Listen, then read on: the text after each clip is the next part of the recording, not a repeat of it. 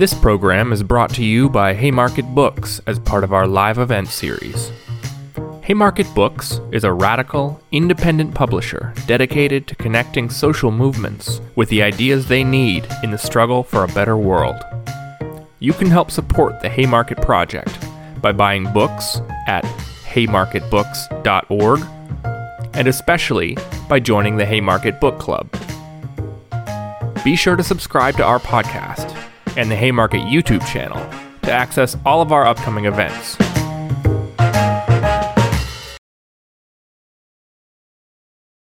Hi all, welcome. Thanks to everybody for joining us from around the world for our final session of the Socialism 2020 virtual conference, From Rebellion to Revolution. I'm Dana Blanchard. I work at Haymarket Books, and I'm also part of the Socialism Organizing Committee. Before I introduce our tremendous speakers, I want to thank the organizers of the Socialism Conference, Democratic Socialists of America, Haymarket Books, and Jacobin. Also, a very special thank you to Verso, which has been incredibly supportive of the conference this year, and it was streaming one of the sessions on their YouTube channel for us. So now to begin our program. The racist police murders of Breonna Taylor, George Floyd, Elijah McClain, and too many more have catalyzed a massive nationwide rebellion like nothing experienced in many of our lifetimes. The rebellions of this summer have achieved both immediate wins and faced harsh repression. Harsh repression, sorry. We know these upsurges are not going away, though, because the causes of oppression and the roots of racism in this country are very deep. Our panel today will discuss how we build on the mass anger and mobilizations of the present rebellion to carry out a full-scale revolutionary transformation of our society. And so now, without further ado, I want to introduce our three speakers and then hand it over to them. Our first speaker will be Amelia Blair-Smith. Amelia is the co-chair of YDSA and a rising senior at Carleton College.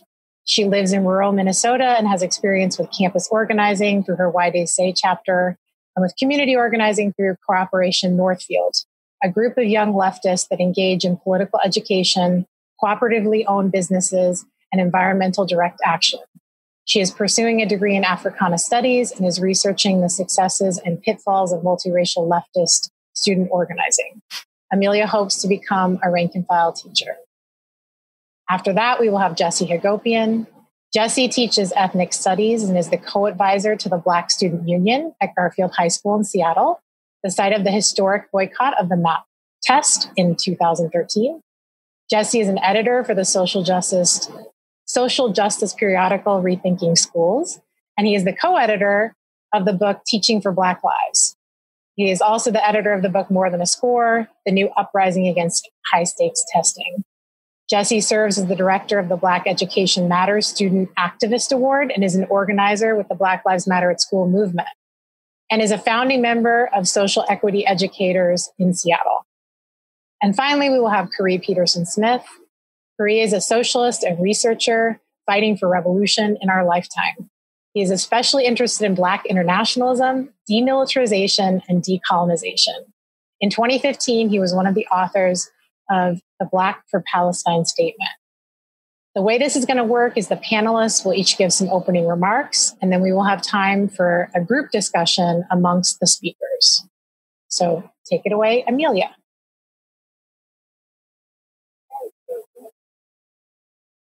Talk about what my experience was like at the Minneapolis protests to start off with, and give some political analysis of the situation on the ground, how it developed, and what demands have sort of come out of that.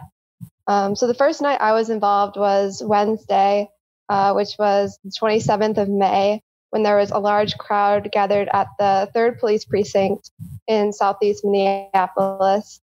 And that was known for the organic Black working class energy that sort of burned the AutoZone that was across from the precinct.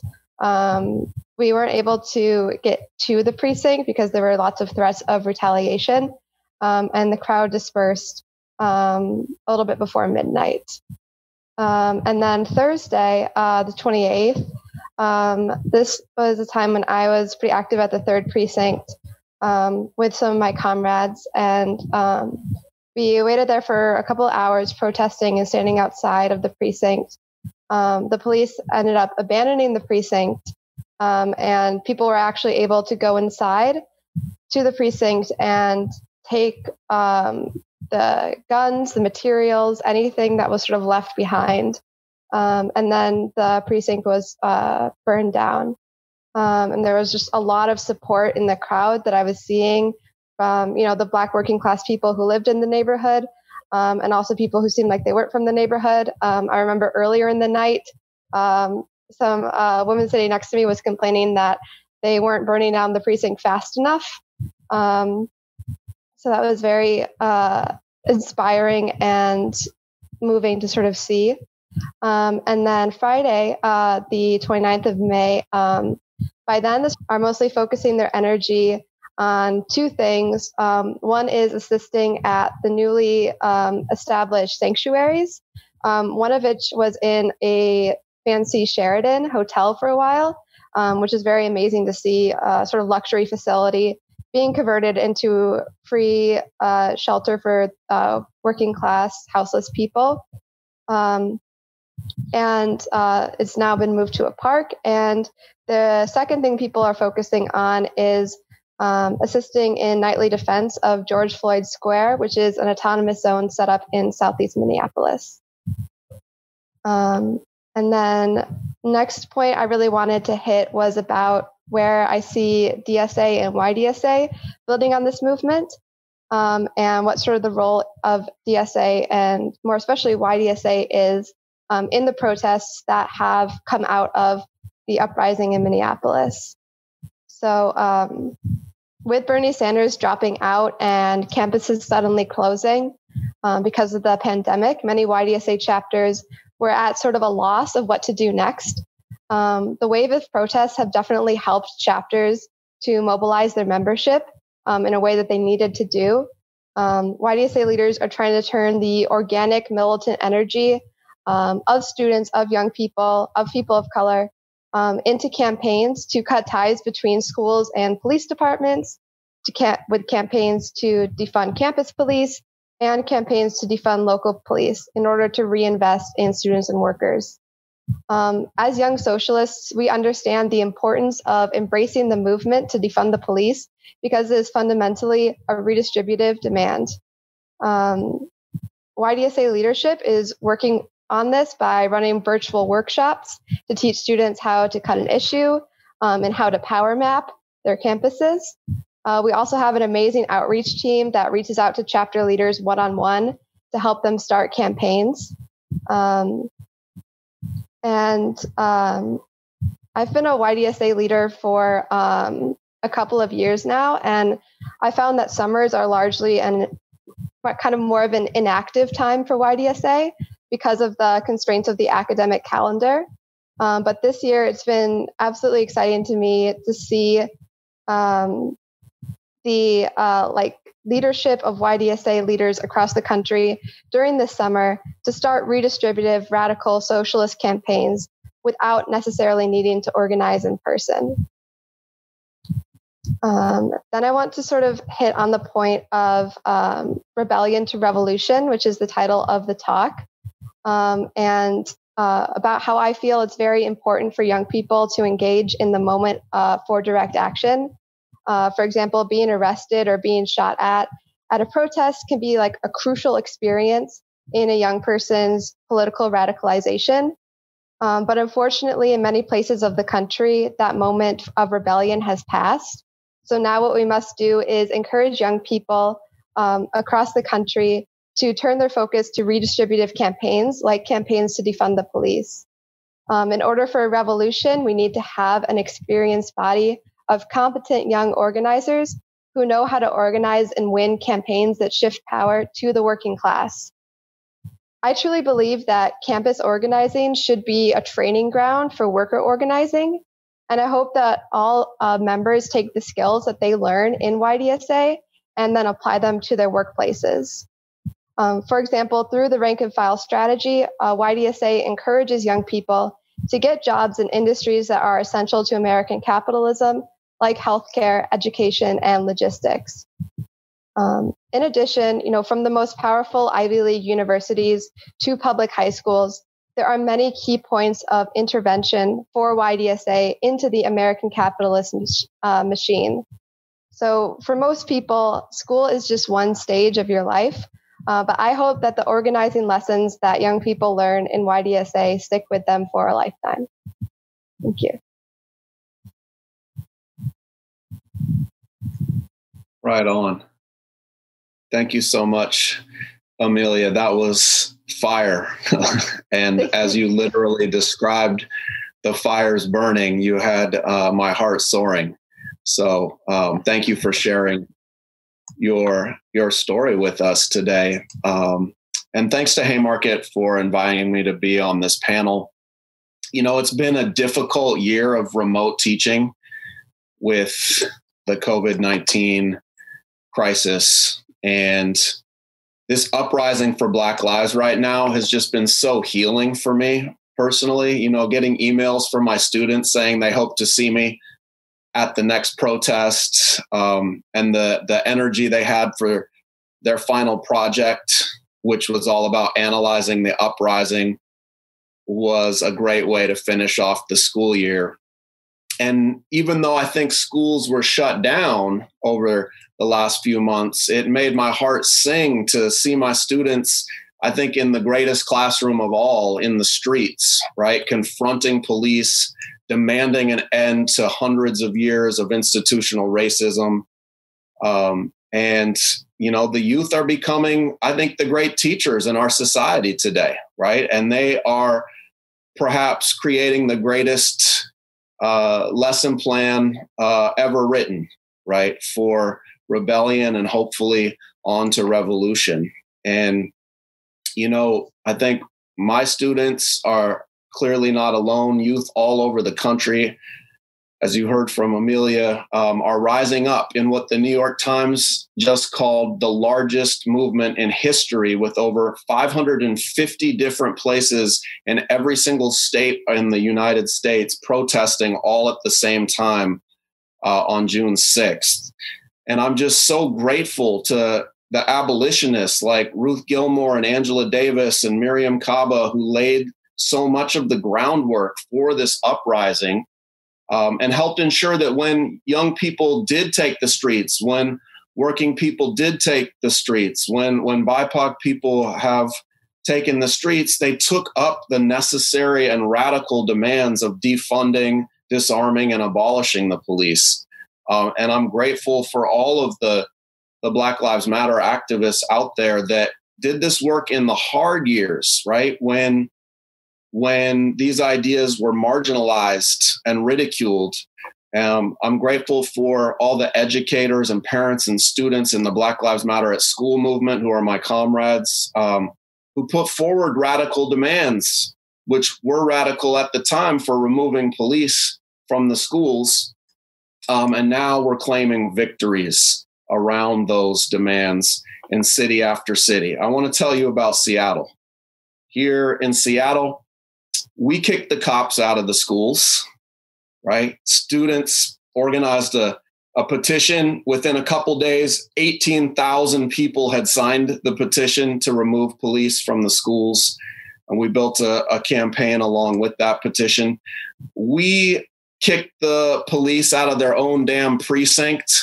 And then incredible organizers launched the Chaz, or the CHOP, the Capitol Hill Occupied protest, for a time, until our liberal mayor did exactly what Trump wanted her to do, which was to use the police to push out the protesters from around the CHOP. You can see that liberal politicians fall right in line with far-right extremist white nationalists like Trump when it comes to questions of the police. But we also, we kicked the police out of the King County Labor Council. And this, to me, was especially gratifying, because I had endured a lot of ridicule and mockery for suggesting that the police were not part of the working class, that they had no business being in our movement, that you can imagine every single moment in the history of the labor movement and the history of struggles for social justice, and just ask yourself, which side were the police on? Every single time. It doesn't matter if you were envisioning the fights for the 8-hour workday and the Haymarket martyrs. It doesn't matter if you were envisioning the Stonewall Rebellion and the uprising for LGBTQ plus liberation, or if you're thinking of Rosa Parks, whatever your favorite moment in making the world a better place is, you can find the police on the other side. And for raising that, for a long time, I was marginalized. And now the entire King County Labor Council has said, you have no business being with the labor movement. So that was an incredible victory for us. And there's just so many other victories around the country, right? They kicked the police out of the Oakland public schools, right? They kicked the police out of the Denver public schools, and on, right? Places are getting funding cut for the police. And I just want to say uprisings really get the goods, y'all. It's the way to go. And I'm not the only one that's drawing that conclusion right now. And so what's producing these uprisings? I think unquestionably, it's the ongoing relentless murder of Black people, right? Of BIPOC people. It's the murder of Breonna Taylor. It's the murder of Ahmaud Arbery. It's the murder of Tony McDade. And definitely it's the murder of George Floyd that just had my stomach turning, like so many of you. But I think it's also the overlapping social, economic, political, health crises that are producing this explosive struggle that we're in right now. And it really just struck me that George Floyd was arrested for the alleged crime of passing a counterfeit bill. And I was really thinking about what that meant. What kind of crime is that, right? I want us to think about how that can be considered a crime when this entire country has always traded in counterfeit currency. We have a counterfeit democracy here, right? We have a counterfeit equality. We have counterfeit liberty, right? Today, some are celebrating a counterfeit Independence Day, right? That wasn't an Independence Day at all for Black people, for Native American people, right? And so we reject that whole framework that led to the vicious murder of George Floyd. And I think as people defended themselves from the police and burned down the police station and took stuff from stores in Minneapolis in the wake of George Floyd's murder, activist and former Women's March co-chair Tamika Mallory, I think, made a really powerful observation in her address to the protesters that we should all consider today. She said, "Don't talk to us about looting. You are the real looters. America has looted Black people. America has looted the Native Americans when they first came here. So looting is what you do. We learned it from you. We learned violence from you. We learned violence from you. The violence was what we learned from you. So if you want us to do better, then damn it, you do better." Right? And I want us to consider that it isn't only those historical crimes where we learned about looting, right? I think it's also, we can take a look at the Troubled Asset Relief Program of 2008. What else can you call that but looting? When they took $700 billion in taxpayer money to purchase toxic assets from investment banks. What else but looting can you call the $2.2 trillion Coronavirus Aid, Relief, and Economic Security Act, the CARES Act, that shoveled money to wealthy corporations while unemployment levels have hit record rates not seen since the Great Depression, right? I mean, let's talk about looting. Over almost 20 years of war in Afghanistan, they have looted some $2 trillion of money that should have been spent on our healthcare to help deal with this crisis that we're in. We can talk about the $182 billion that's spent every year on furthering mass incarceration in the prison industrial complex, right? And in my own city, they just built a $200 million youth jail just a few blocks from the school where I teach. And you can see when they're getting ready to lay off teachers across Seattle and across the state and across the country, you can see them building that school to prison pipeline machinery ready to funnel our kids right into that facility, right? And I think we should just be clear that the police are not here to fight crime. If that was the case, they would be up in some boardrooms arresting hedge fund managers and investment bankers and war profiteers and the prison industrial complex organizers and these politicians that keep giving them money, right? So let's talk about looting. And I think we should also consider just the everyday commonplace example of looting, which is just the looting of paying workers less than the value of their labor. But of course, we don't call that looting here in America. We call that profit, right? And I think that we need to start redefining these terms, and we need to take on this system. And I say this because I want us to really wrestle with the enormity of the problem. In recent days, many people have learned about the horrors of police violence in the way that they really had no clue before. But we also want to end the system that needs police violence to protect it, right? We have to end the violence of structural racism, right? Not just the violence of the police, but the violence of structural racism, the violence of capitalism, the violence of homophobia, of transphobia, of xenophobia, and all forms of oppression. What we need is a complete overhaul of the social, political, and economic relationships in society. And so the question that we really have to grapple with is, how do we go from a rebellion in the streets against one of the most brutal manifestations of capitalism, which is the police, into a mass movement that develops an intersectional and revolutionary and socialist consciousness that sets about seizing power from those who don't deserve it? I'm talking about people like Jeff Bezos, who is scheduled to become the world's first trillionaire. I think they said by the year 2026, he might reach that plateau.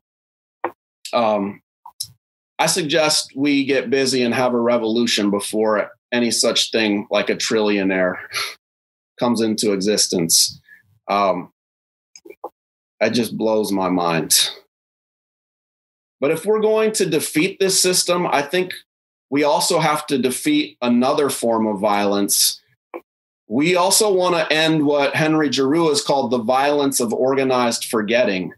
And I think that's the importances of conferences like this, to discuss the ideas that they don't want us to consider, the ideas that are not often taught in schools, the ideas that will help us get free. We need to analyze the Reconstruction movement and look at what it looked like in the wake of the Civil War to have a movement to organize institutional anti-racism before it was shut down, right? We should look at the campaigns from Ida B. Wells against lynching in this country. You know, I had a student that I taught in middle school who was walking down the street here in Seattle, just about 10 minutes from my home, and a pickup truck pulled up next to him, yelled the N-word at him, and then they took out guns and just started firing at him.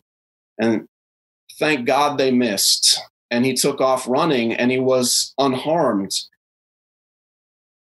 But the trauma that Black people are going through, whether it's the images of death that are constantly being cycled, or it's their own physical safety that's at risk just living in this country, is unreal. And that's why we have to analyze the movements that have taken on the roots of inequality and racism. We need to understand how the 8-hour day was fought for and won, because the corporations never intended for us to have a weekend, to have any free time. And it was only because people organized and fought together collectively that we won that. We need to analyze the general strikes of the 1930s and talk about how we build a labor movement that's capable of shutting down entire cities, like happened in Minneapolis and Toledo and San Francisco.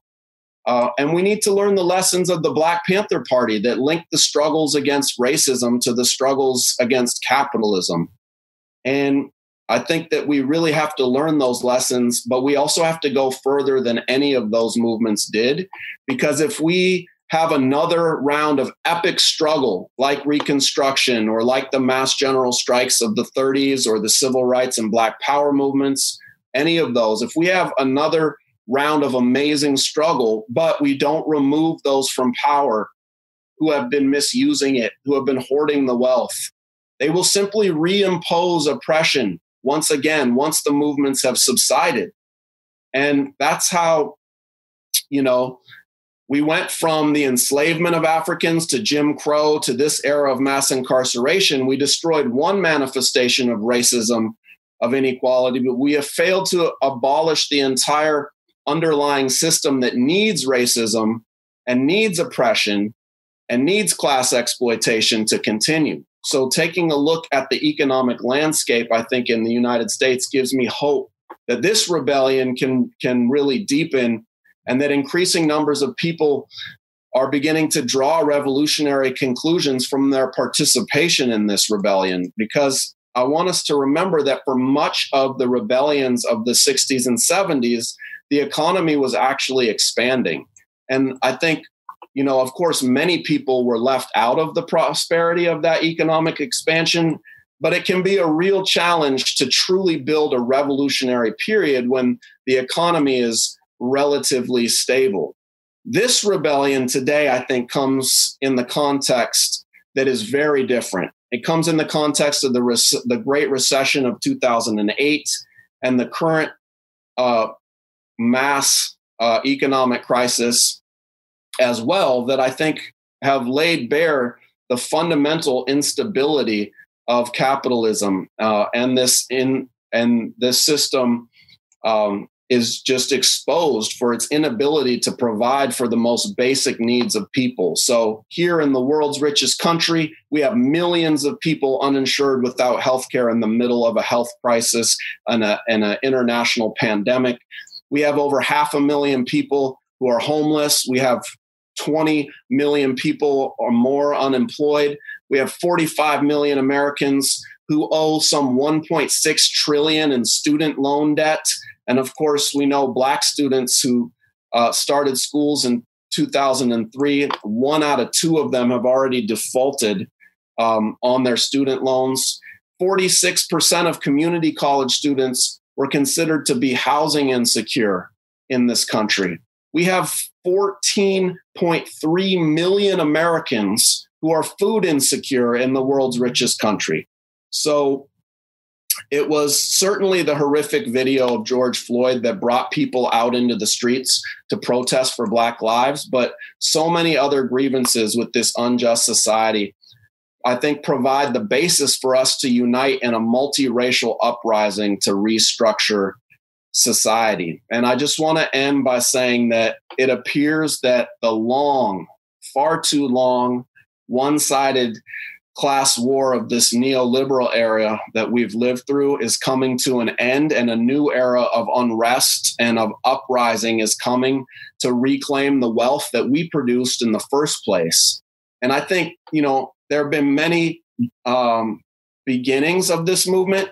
Occupy, I think, is an important touchstone to understand, because it reframed consciousness in America to have people understand the depths of inequality And the slogan, the 99% versus the 1%, was critical. But I think one of the problems with that movement was there were certainly places where activists in that struggle took up institutional racism, but because it wasn't a laser focus of the movement, it created a problem in that if we are going to be the 99%, we have to be united, and we can never be united if we're divided by racism and other forms of oppression. But today's rebellion is leading with the fight against racism. And I think that is critical to achieving the kind of unity that will be needed to build the mass movement to truly make the 99% powerful enough to take over society. And so, yes, we want reparations. We want to abolish the police and prisons. We also want to abolish the conditions that produce violence and poverty and racism. We want to abolish the capitalist system altogether. And the billionaire class had better watch their back, because we are coming for them. And there are a whole lot of us. Thank you. All right. You all got me fired up.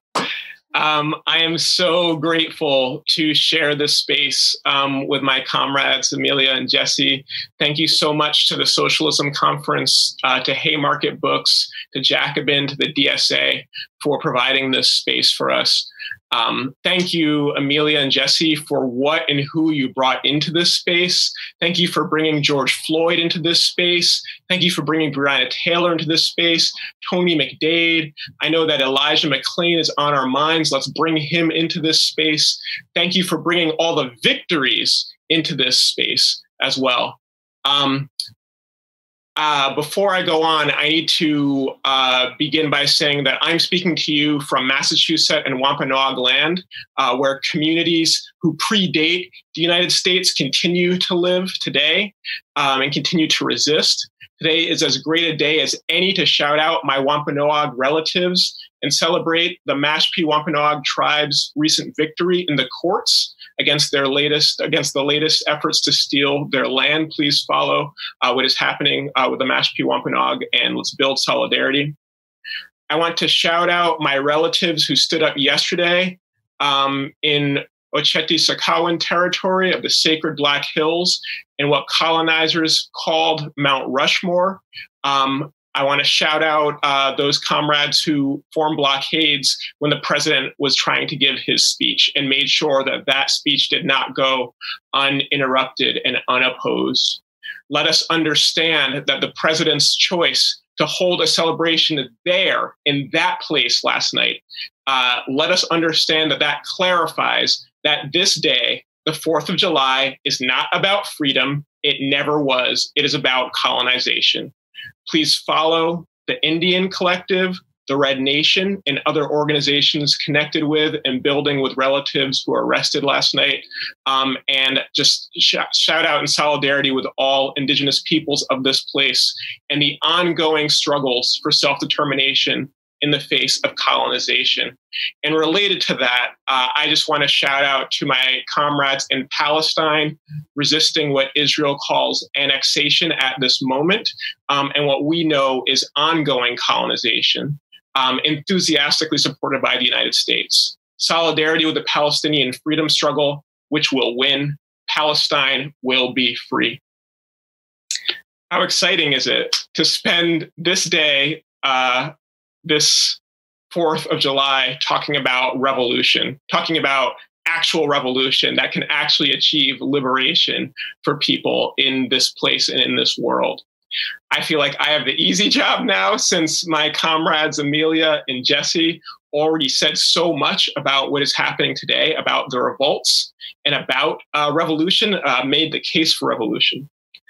So I just want to offer some observations about the struggle that exists now, and say a little more about what I think need to be important features of the coming revolution. Before I get to that, though, I just want to remind us to just a slightly darker time.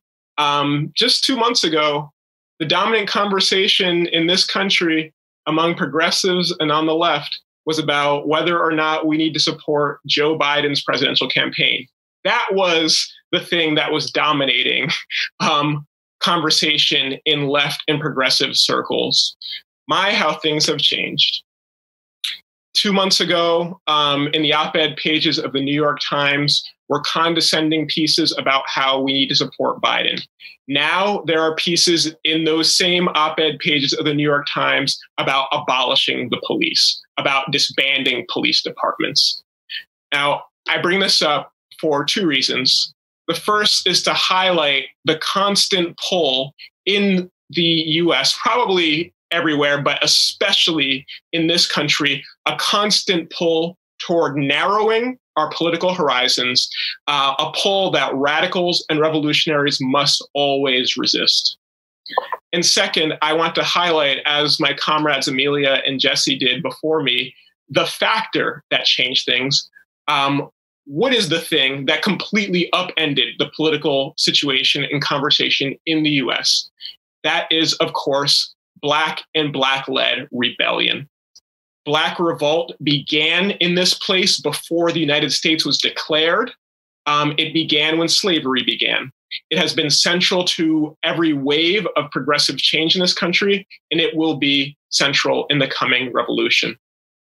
What is happening now, I believe the kinds of things that Jesse and Amelia described in the cities that they live in, those things are reassurance that revolution is possible. Yes, in this place called the United States. There are those who believe that things like universal health care or that free public education, higher education, these things that movements in other countries have already achieved, there are those who believe that that is actually too much for the United States, that could never happen here. And there are those who believe that that is as good as it possibly could get in this place.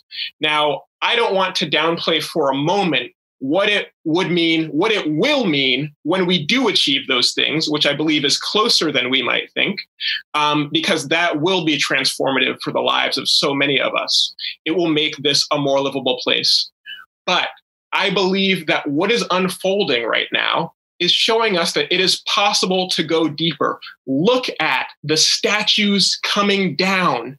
That is showing us that there are people in this country who are not only interested in making for a more equal or a less unequal present, but rather there are people engaging with, grappling with the history of this place, a history of violence and white supremacy and colonization, and saying, we don't want this anymore. We want to transform this. We want to uproot this. That conversation is not only possible, it is happening. So we need to broaden our horizons, I believe. I think we need to expand them and raise our expectations about what is possible. Now, with that said, I want to say more about the present and what is unfolding. And again, Amelia and Jesse already said so much. But I just want to appreciate what people are experiencing right now, the power of the present, the fact that people in mass meetings in Minneapolis, in Seattle, and elsewhere are discussing what life without police could look like. Like not only fighting back, but having conversations, collectively imagining, collectively engaging with radical ideas of abolition and disbanding police departments.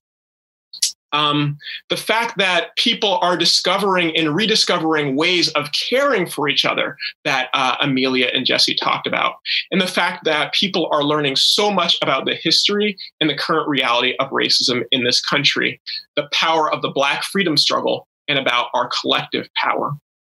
Now, I want to say a bit more about where we need to go further, even in this moment, and in particular, there's both a necessity and I think a real possibility of going much further to center, not only the horrendous violence in the reality of life for Black people in general, but to center the reality of Black women and Black trans folks, the violence against them, and their leadership.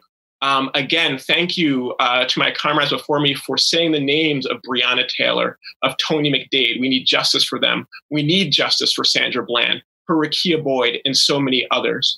And I want to say Black liberation is not complete without women's liberation or trans liberation. And express gratitude to the people who remind us of those things. I want to shout out in particular somebody who is on Twitter and elsewhere all the time reminding us, No Name, Chicago's own MC, calling attention to the importance of centering what is happening with Black women and Black trans folks. And again, their leadership, because again, when we talk about the abolitionist conversations that we are having right now, who's leading it? People like Ruthie Wilson Gilmore, people like Angela Davis and Miriam Kaba and Keeanga-Yamahtta Taylor, and many, many more. Okay, a couple more things about the future and about the kind of revolutionary struggle that I believe we need to have, things that I believe need to be part of a revolutionary struggle in this present and in the future. And so first, when we talk about revolution, it must be a conversation about decolonization and ending US empire. Again, revolution does not just mean a change that leads to a more equal United States. I believe it must be a change that leads to the end of the United States as a project. I believe that it must involve the return of the land to the people whose land this has been, who have stewarded it and who have been dispossessed of their land, indigenous peoples. It must require reparations. It must require the liberation of territories like Puerto Rico and Guam and the US Virgin Islands, and all the places colonized by US military bases and occupations. If we are not talking about closing every single one of those bases, then we are not really talking about what revolution would mean. And I believe that that conversation is possible and necessary. Related, I believe that this conversation and this struggle must be transnational for so many reasons, but principally because capitalism and US capitalism, US empire, they extend across borders, and therefore our struggle must extend across borders and must be against borders. Moreover, when we talk about actually achieving liberation, the many problems that we encounter when we struggle in this place called the United States, we will not find all of the solutions to those problems solely within these borders. We must, our scope, our vision has to extend beyond them. We must learn the lessons. I mean, the people all around the world for so long have fought for justice. And so we have so much to learn that struggle must be transnational. So I want to wrap up. I'm really psyched to talk more with my comrades in a conversation. And I just want to say that we have to prepare for revolution, not as like this abstract idea, but something that is real and achievable in our lifetimes. In the words of Angela Davis, you have to act as if it were possible to radically transform the world, and you have to do it all the time. I think that we have to prepare ourselves for revolutionary struggle. And what exactly that looks like every day is a question, of course, that has many answers. It's about getting organized. It's about writing. It's about reading. It's about connecting and building relationships of solidarity and comradeship, and so many more things. But I want to say this. I want to say that socialism is possible. I believe that it must center Black liberation. It must be feminist. It must end borders, and it must reorder this society in so many ways. So many ways. A word about this particular moment that we are in, because as Amelia said, protests continue. In many ways, they are expanding. And in many ways, they don't look exactly the way they did a few weeks ago. We don't know the precise trajectory of this chapter of struggle. But I will say this. In 2014, when Ferguson rose up, that was this incredible rebellion against the murder of Michael Brown. And yes, there were solidarity protests around the country in solidarity with the Ferguson uprising. But it was actually months later when the cop who killed Michael Brown was not indicted, that is when protest exploded. In other words, the Ferguson uprising was just the beginning of that chapter, the beginning of that wave. And so as tectonic as what we have experienced in the past several weeks has been, I believe this is just the beginning, actually. I believe that there is more to come. So I'll conclude by saying two things. One, just to affirm what Jesse just said in his remarks, that we need to learn from these previous moments of struggle in our radical history, but go further than any of them. I believe it is possible to go further than them when we do learn from them and learn from living veterans of those movements, who are many of whom are with us today and in the streets today. And to end finally, looking at history, not only the history of this place, but around the world, like every couple generations, we have a shot at radically transforming the world. You think about the 1960s and what that meant all around the world. I believe that our time is unfolding. This is just the beginning. So let's learn and prepare and fight. Thank you. Yeah. Oh, man. Thank you. We appreciate those words, Corey. I'm 100% with you in this struggle. It's an honor to be in the struggle with you both. And I want to just open up the conversation now for us to talk about how we begin to deepen this movement and get closer to that revolutionary future I think we all want. There's so many places we could take the discussion, but I thought maybe we could just start with talking more about the political character of the uprising that's happening right now, the demands and the ideas that young people are going into the streets with right now. And one thing I wanted to suggest to open this dialogue up is something that Barbara Ransby wrote in her book, Making All Black Lives Matter.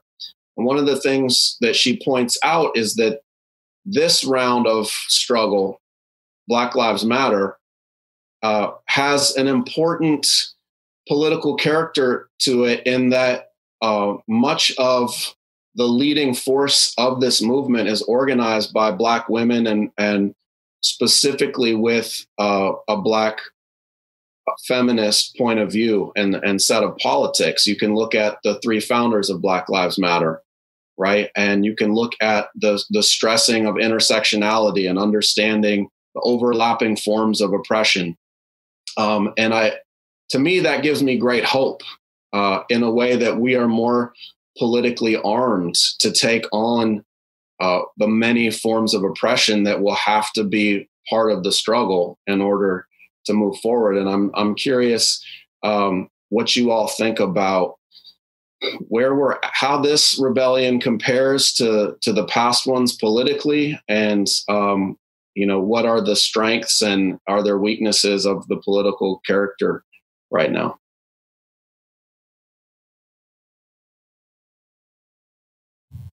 I would love to talk about where I see intersectionality in YDSA and just the amazingness that I think is happening when these college students, high school students, community college students are calling to defund the police. Unfortunately, defunding the police was not a goal that many YDSA organizers held before this. And I think it's part of the need for intersectionality and the need for sort of imagining a better world.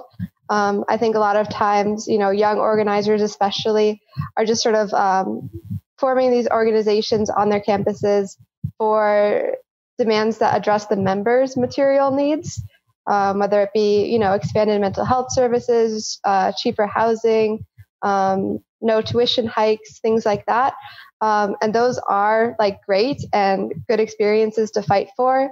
But where intersectionality comes in is seeing what the most vulnerable students on campus are facing and being engaged in struggle and forming coalition with people of color-led organizations, forming coalitions with, your Black Student Union or your Students for Justice in Palestine on your campus. And I think that's something we're seeing more and more in YDSA. as YDSA grows and diversifies. And I hope that this lesson can be carried over beyond just this summer and this political moment, but into all of our youth organizing in the future. Right on. Beautiful. Yeah, I think that this time we're in is transformative. You know, like you said, there are people who maybe didn't think about defunding police before this, but they do now. That like it's okay, you know, to be where we're at when we're there, if we're open and willing to revisit our ideas, right? And to learn. And like so many people are learning from this time. So I actually think that that's really beautiful. The kind of just evolution that so many people are experiencing simultaneously. And I do think that one of the things that is so special about this time is that it is a time of revelation. You know, in so many ways, this whole few years with Trump in power has been a time of revelation. You know, like for people who didn't see certain things, it's revealed now in a new way. But Black revolt always is revelatory, and I think that a lot is being revealed, and we're seeing, you know, what intersectionality. I think one of the things it does is that framework it captures the fullness of our experience. It allows for the fullness of the political dimensions that we need to explore, and therefore it allows us to grapple with just how deep our liberation struggles must be. And so I want to return to, you know, I'm really appreciating that question that you raised, Jesse, and I want to return to the kind of the conversation happening right now about Black women and queer folks in particular, you know, and as you said, Black Lives Matter from the start was calling attention to what is happening to Black people, to Black America, to Black people beyond borders, and has always been led by women, has been led by feminists who have also called attention to people to women and queer folks who tend to be marginalized within marginalization, right? Like when we talk about Black lives, as critical as it is for us to fight for the George Floyds and the Michael Browns, you know, and the Eric Garners, of course we need justice for all of our brothers murdered. And also we know that Black women and queer folks tend to be forgotten or even obscured, you know, and it doesn't have to be that way. And I think that one thing that is special about the time we're in right now is I think we actually have an opportunity to overcome that problem, to make it so that whenever we fight for us, we fight for all of us. Yeah. You know, I think that's part of the promise of what it means to have Black feminism play such a key role in all this.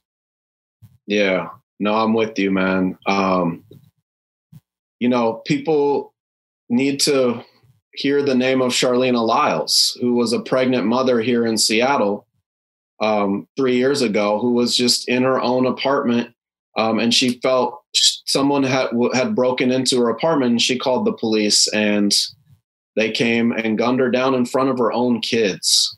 Right. And yes, we need to fight for all of our brothers. And we also need to know that her name is often obscured and not seen. And as you said, like the marginalization within our movement, we have a great opportunity to overcome that with this intersectional lens and understand the way racism and sexism overlap to push the most vulnerable to the margins, right? And that's an incredible moment I think we're in, where people are wanting to fight for the most oppressed and completely uproot the conditions of that oppression. And I'm also struck by something that Keeanga-Yamahtta Taylor has pointed out, in that there are a lot of white people in the streets for Black lives right now. And it's an incredible moment where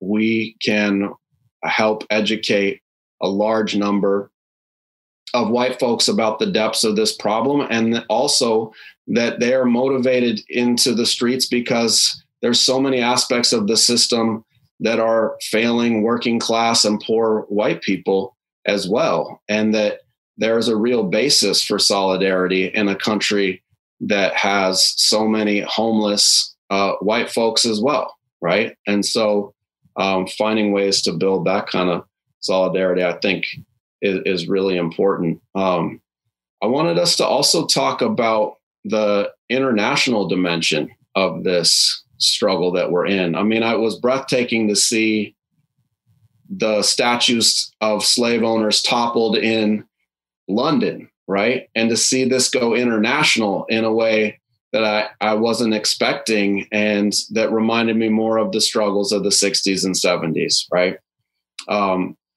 But Corey, you talked a lot about we need to end colonization and fight for indigenous rights. And I know, you've fought around issues for Palestine, and as well, we talked about the need for supporting students for justice in Palestine. So maybe we can talk about the international character of the rebellion, why the politics of internationalism are so important to move from rebellion to revolution.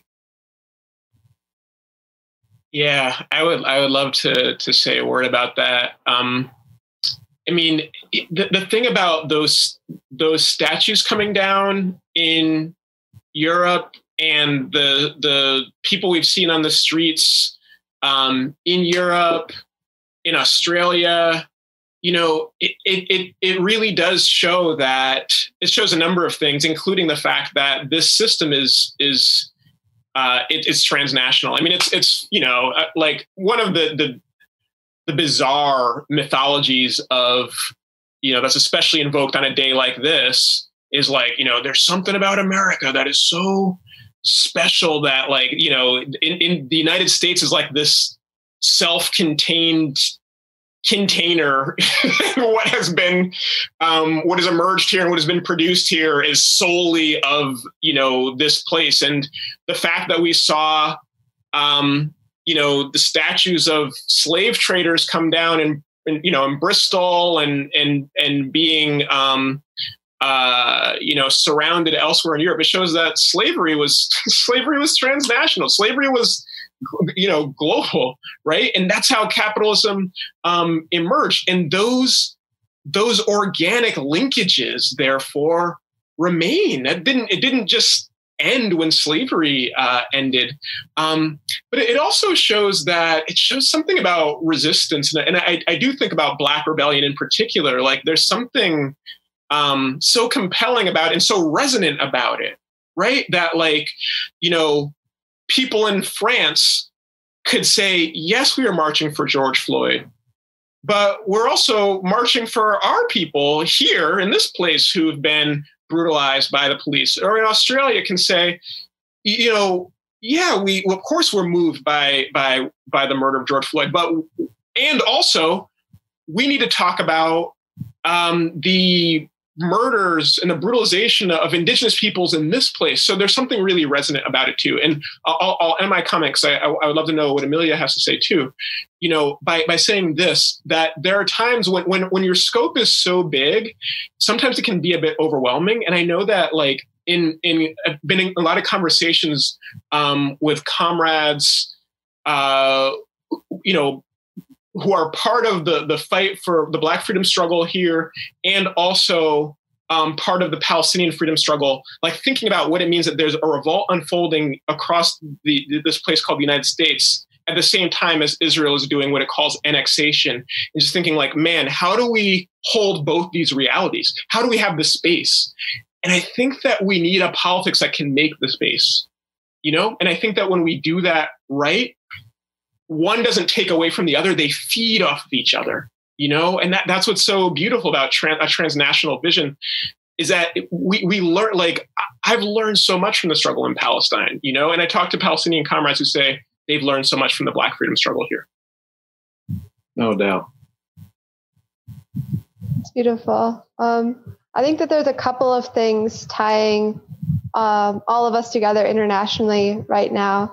I think one of them for sure is the pandemic that we're experiencing, and how in the system of global capitalism, the people who are suffering, the poor, the working class, the marginalized, they're going to be the first to die. And, they're really asked to go back to work, to continue working their service jobs where they're getting underpaid, all in the service of capitalism.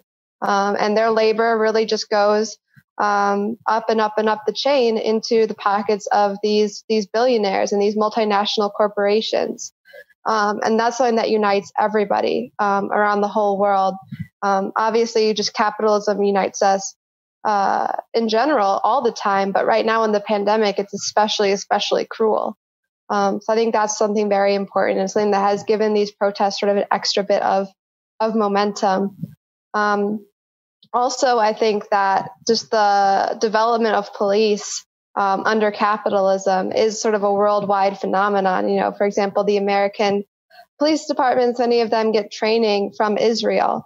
And the sort of militarization of the police and the forming of military alliances, many of which were made against communism, against people of color, in order to keep the third world suppressed and to extract resources from them. Those military alliances play out in the same dynamics that exist between police departments and policing in different countries across the world, where police really have transformed or are an occupying force in whatever community that they are assigned to police, and not, organic members of the community deciding things collectively among themselves. So I think that that's very important. The connection that policing has to capitalism and the pandemic are both big factors here. No doubt. Thank you both for sharing those connections that we have with people all over the world. And I hope that people will find ways to engage specifically in the struggle for Palestine right now. There was a young man who was chanting Palestinian Lives Matter and Black Lives Matter who was shot down by the IDF recently. And I think, Corey, you're absolutely right that the Black struggle has inspired people all over the world. And as well, the Palestinians' struggle for their liberation has been a touchstone in the international movement. And it's a barometer of how free we are in the world. And it's time that we rise up internationally to defend people who are having their ethnic cleansing occur right now. And so I was really excited to join a protest this week here in Seattle that went down to the police precinct and had a rally for Palestinian lives that made just that connection, Amelia, that you made, that said our police here in Seattle are trained by the IDF in Israel, right? And they learn those tactics of brutality from the IDF. And that's why when the protests in the streets after Michael Brown was killed in Ferguson were so inspiring, when Palestinians were telling protesters in the streets of Ferguson how to deal with the tear gas that they were encountering that was created by Israeli companies. And we're really going to have to take up this struggle across borders if we're going to win. So we're coming close to the end of time. I thought maybe if you have any last comments, please throw them out. I mean, I'm thinking like if people want to discuss the next steps in this struggle, we know we want a fundamental transformation and we want a revolution. What are the next steps that we take to embolden this movement, to give us wins and confidence that we can go farther, right? One of the things that I think can be done is kicking the police out of the school near you immediately, right? And that kind of victory can lead people to think, well, what else can we do? right? And if we can organize and live in school every day without police, maybe we can make that a slippery slope to living in the rest of society without police. And so that's one focus I think that could be great for the movement to take up on this broader trajectory. But we just have a couple minutes, but I'd love to hear what you think is next for the struggle. Yeah, I would say just please join YDSA. If you just Google YDSA, you can find our website, and there's lots of resources there. If you're a student, you can join and start organizing on your campus, organizing to kick the police out of your campus. Or if you have any connections to any schools, try and get a group of like-minded people involved. Yeah. Right on. Yes. Shout out to getting organized. Let's do it.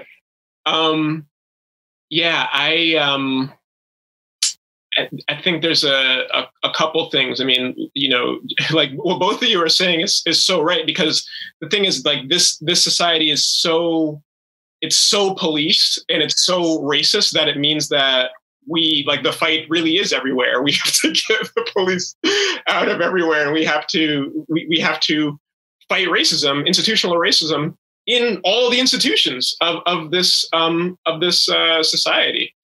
So yeah, there's a lot of fights ahead of us, and I just I so appreciate just the fact that we've had a dynamic where it feels like each city, like cities across the country, have been raising the bar. You know what I mean? So in Minneapolis, they're like, we're going to disband our police department. And we're like, wow, okay, can we do that? In Seattle, they're like, we're going to seize part of the city and make it free of police. Let's see what that's like. And we're like, maybe that's possible. In LA, we were able to win the city, the mayor pledging to cut the police budget by 5%. So then in Boston, people were like, let's do it by 10%, and we got it. We got, we had the vote, and it was cut by 2.5%, which was not enough. We want to go further, but also, like, a year ago, the idea of cutting the police budget at all, let alone by 2.5%, would have been unthinkable. So I just really appreciate the fact that the bar is being raised, across the country. That's a really positive dynamic. Second thing I'll just say is, I think we have so much to learn. Like, this is a time for learning. And even if the protests in the streets, when they're not happening every day, that's okay, because we have so much to learn and just reflect on. Like, the reflection happening right now is just hugely significant. So shout out to Haymarket and other things that we have to help deepen and make our understandings richer, because we need that richness. And I guess the last thing I'll say is, yeah, like, we should think about how can we always go further. That's, when I was one of my elder comrades who, like, recruited me into the socialist movement, one of the things that he said to me was, socialists don't just show up, to the struggle. We always think about how can it go further? Like, how can we take it further? That's part of what it means to be a socialist. So I hold on to that, and I think about, for us, thinking together, learning together, imagining together, appreciating the richness that does exist, thinking about what we have to learn in this moment and from history, and also thinking about how we can go further, and actually drawing from history and from the richness of this moment to push ourselves further. No doubt. Thank you all.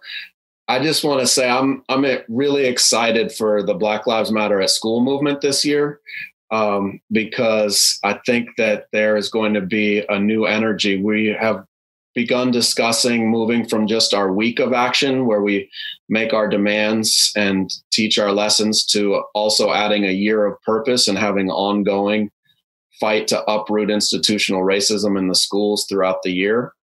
And also, I think one of the next steps that we need to take forcefully is rooting this movement in the labor movement. It was amazing to see all the docks shut down, coast to coast, across the West Coast, by the ILWU on Juneteenth. And I think that we need to integrate the fight against racism with the working class struggle at the workplace and in our unions. And I think there's immense power there that we're beginning to see the potential of. And I can't wait to see the struggles to come and to be with you both and everybody who's at this forum together with in the struggles to come. So thanks to the Socialism Committee for having us, and I'll turn it over to Dana for some last remarks. Yeah, thank you so much to our panelists, Amelia, Jesse, Karee. That was not only pure fire, but I think it gave hope for those of us who are in the struggle for revolution, for fundamental change of society. And that was just very, very good for the soul, especially today of all days. And I want to thank everybody who is joining us from all over the country, all over the world in this space. We do hope to be able to gather together in person again next year on the 4th of July here in Chicago for the Socialism Conference. But I know from the Socialism Committee, we are so grateful that people took time to be part of the virtual conference today. Just a quick reminder, all the recordings from today can be found at the Socialism Conference website, socialismconference.org. And we are working on rescheduling the panel that didn't live stream, so we will send an email with updates on that. And thank you for your patience. And in closing, take care of yourselves, take care of each other, and another world is possible if we fight for it. Goodbye, everyone. Thanks for listening. If you liked this episode, subscribe to our podcast and to the Haymarket Books YouTube channel, where events like this one are hosted live. And don't forget to check out haymarketbooks.org.